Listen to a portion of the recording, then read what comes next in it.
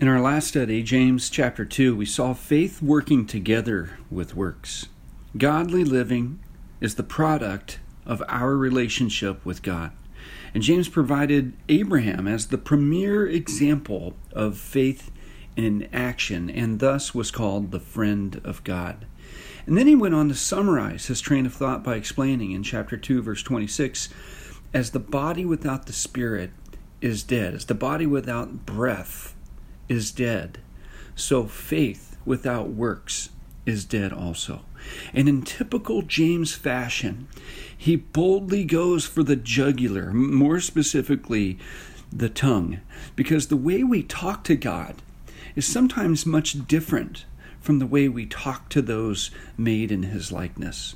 And so that's where we pick up today as he continues his train of thought in James chapter 3, verses 1 through 12. The word of God reads like this: My brethren, let not many of you become teachers, knowing that we shall receive a stricter judgment. For we all stumble in many things. If anyone does not stumble in word, he is a perfect man, able also to bridle the whole body. Indeed, we put bits in horses' mouths, that they may obey us, and we turn their whole body. Look also at the ships. Although they are so large and are driven by fierce winds, they are turned by a very small rudder, wherever the pilot wishes. Even so, the tongue is a little member and boasts great things. See how great a forest a little fire kindles. And the tongue is a fire, a world of iniquity. The tongue is so set among our members that it defiles the whole body and sets on fire the course of nature, and it is set on fire by hell. For every kind of beast and bird, of reptile and creature of the sea is tamed and has been tamed by mankind. But no man can tame the tongue. It is an unruly evil, full of deadly poison. With it we bless our God and Father, and with it we curse men who have been made in the similitude of God. Out of the same mouth proceed blessing and cursing. My brethren, these things ought not to be so. Does a spring send forth fresh water and bitter from the same opening? Can a fig tree, my brethren, bear olives, or a grapevine bear figs? Thus no spring yields both salt water and fresh. May God bless the reading and the hearing and the doing of his word. Right there in verse 1, my brethren, let not many of you become teachers, knowing that we shall receive a stricter judgment. It's ironic because I've been asking regularly at chapel for others to consider becoming children's church teachers. And I think we still need as many teachers as we can get, but it's also important to remember that teachers, not just the office of the pastor teacher, but all teachers, children's church, youth teachers, all teachers will receive a stricter judgment, because the more one teaches, the more he or she learns in the process, which means the teachers will be accountable to practice what they teach. As a younger man, I carried into my newfound faith my ambitious attitude, and I thought to myself, hey, okay, so being a Navy man, I ought to be a Navy SEAL.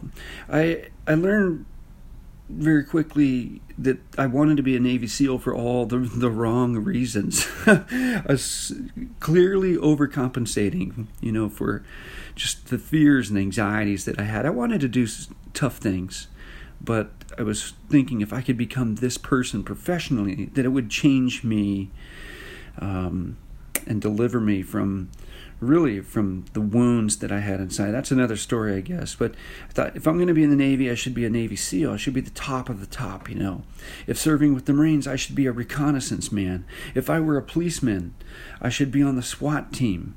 Best of the best, the highest elite office, So as a Christian, it makes sense. This is what I thought to myself, that I should be a pastor. I should be a pastor teacher. The Lord very quickly informed me that this kind of thinking was worldly and it was sinful.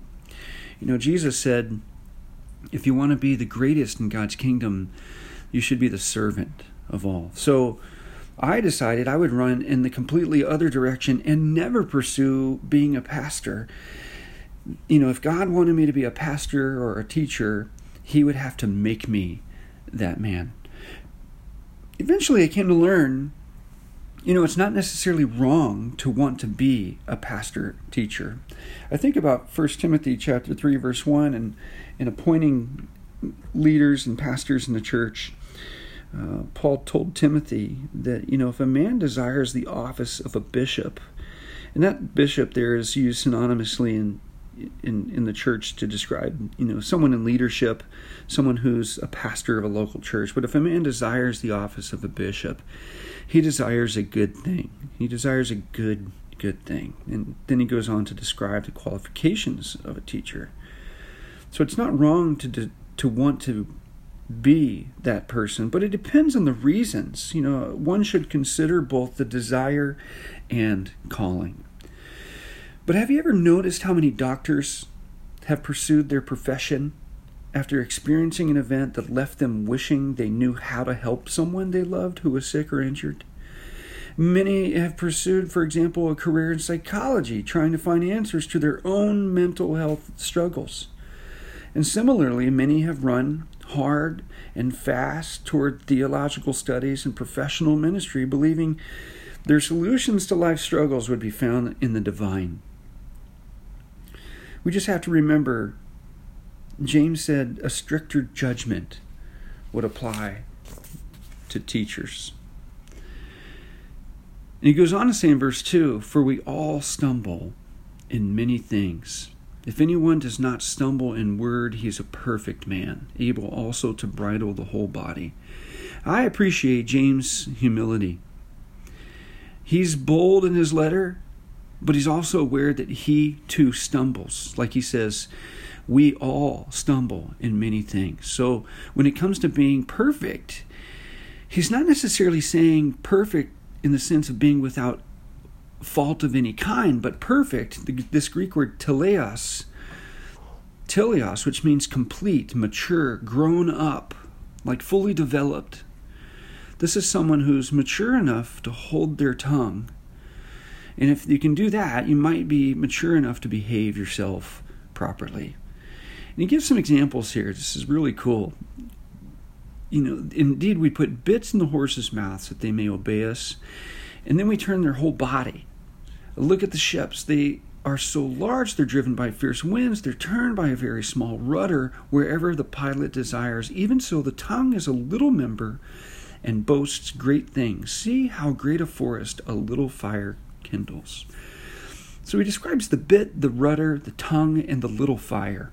All of them small things capable of steering, influencing, and consuming on a large scale. Notice what he said. In this case, regarding ships, right? Driven by fierce winds, turned by a very small rudder, wherever the pilot desires. He's leading up to something, and we really don't want to miss this. Who holds the reins?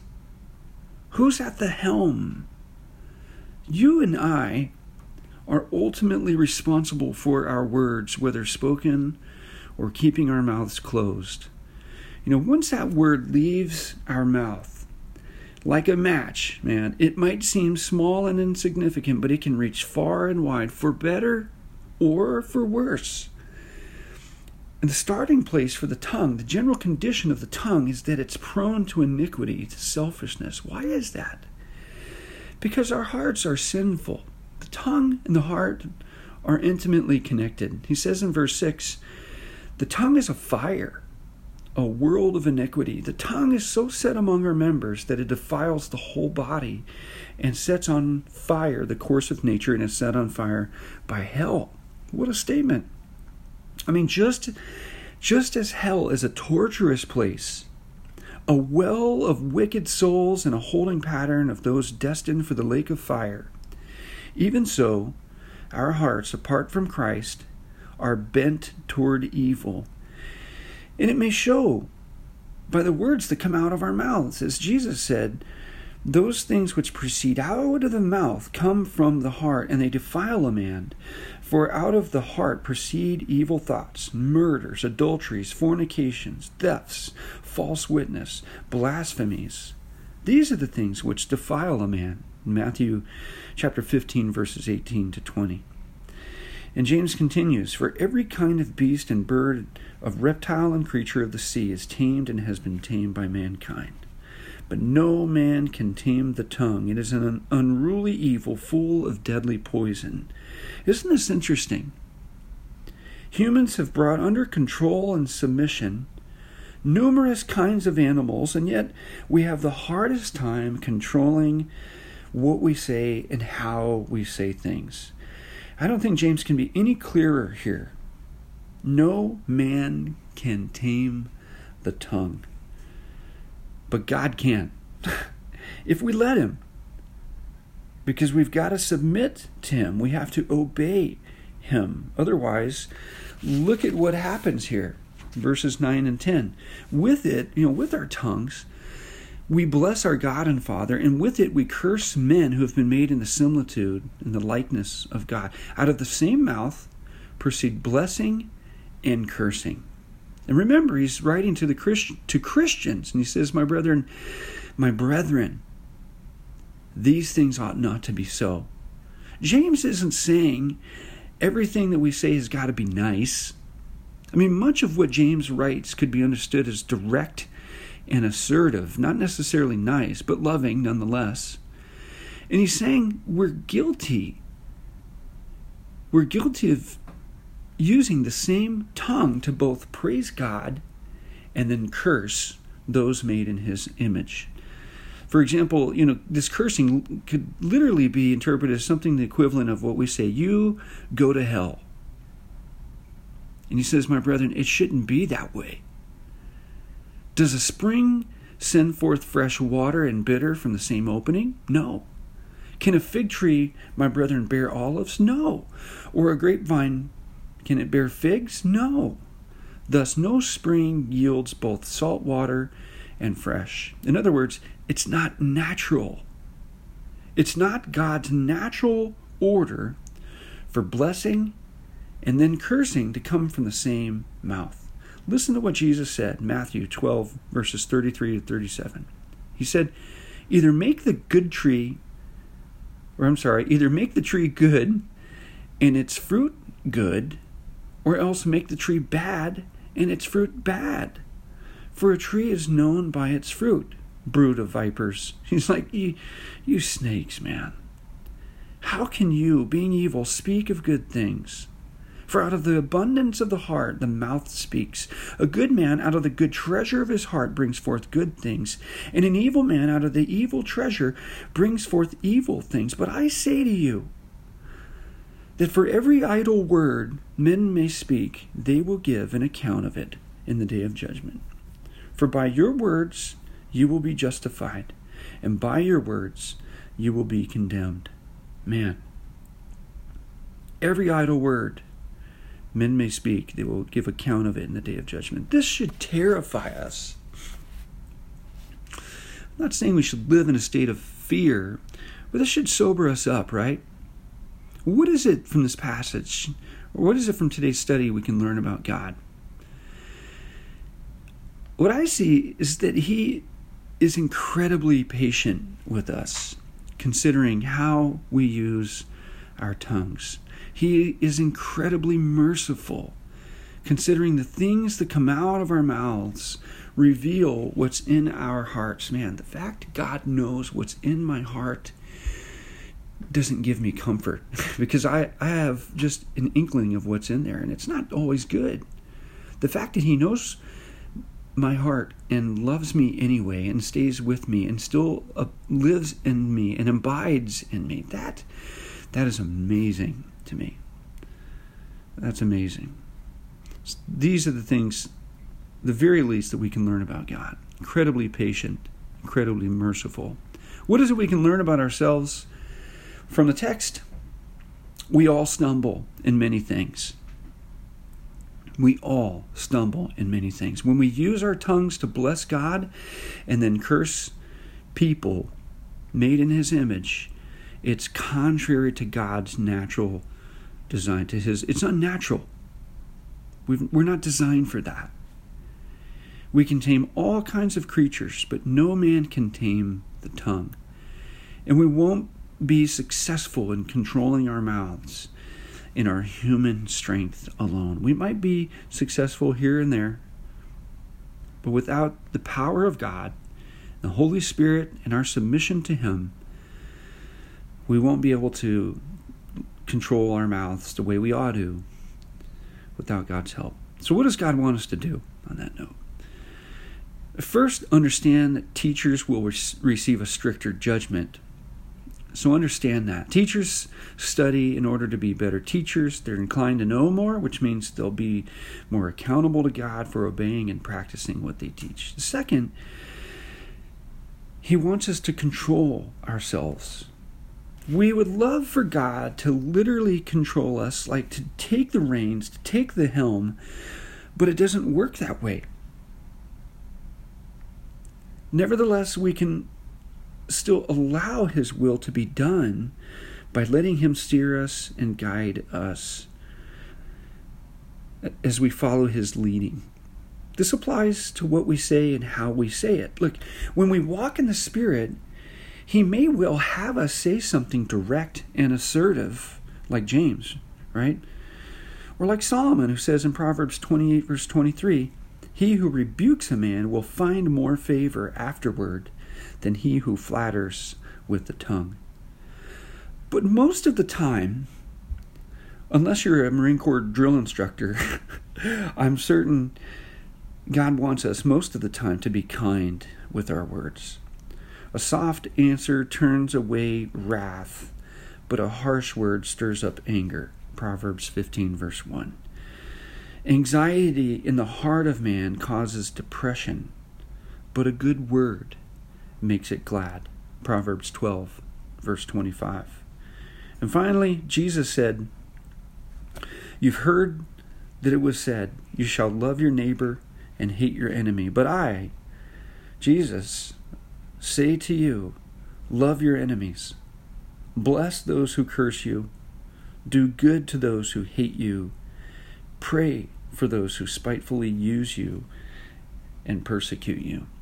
Father God, thanks so much for your word. Thank you, Lord, for your Holy Spirit inspiring James to write these things for us, Lord, and for giving us some really great examples of small things like the rudder on the ship, the little fire, the tongue, Lord. Just these small things that can have profound effect for good or bad. And so, Lord, help us to choose our words carefully, to submit to the leading of the Holy Spirit, that what we say will be glorifying to you, will be pleasing to you, will be healing to others. And let it be said among us, Lord, as Christian folks, that we speak as with the oracles of God, the sayings of God.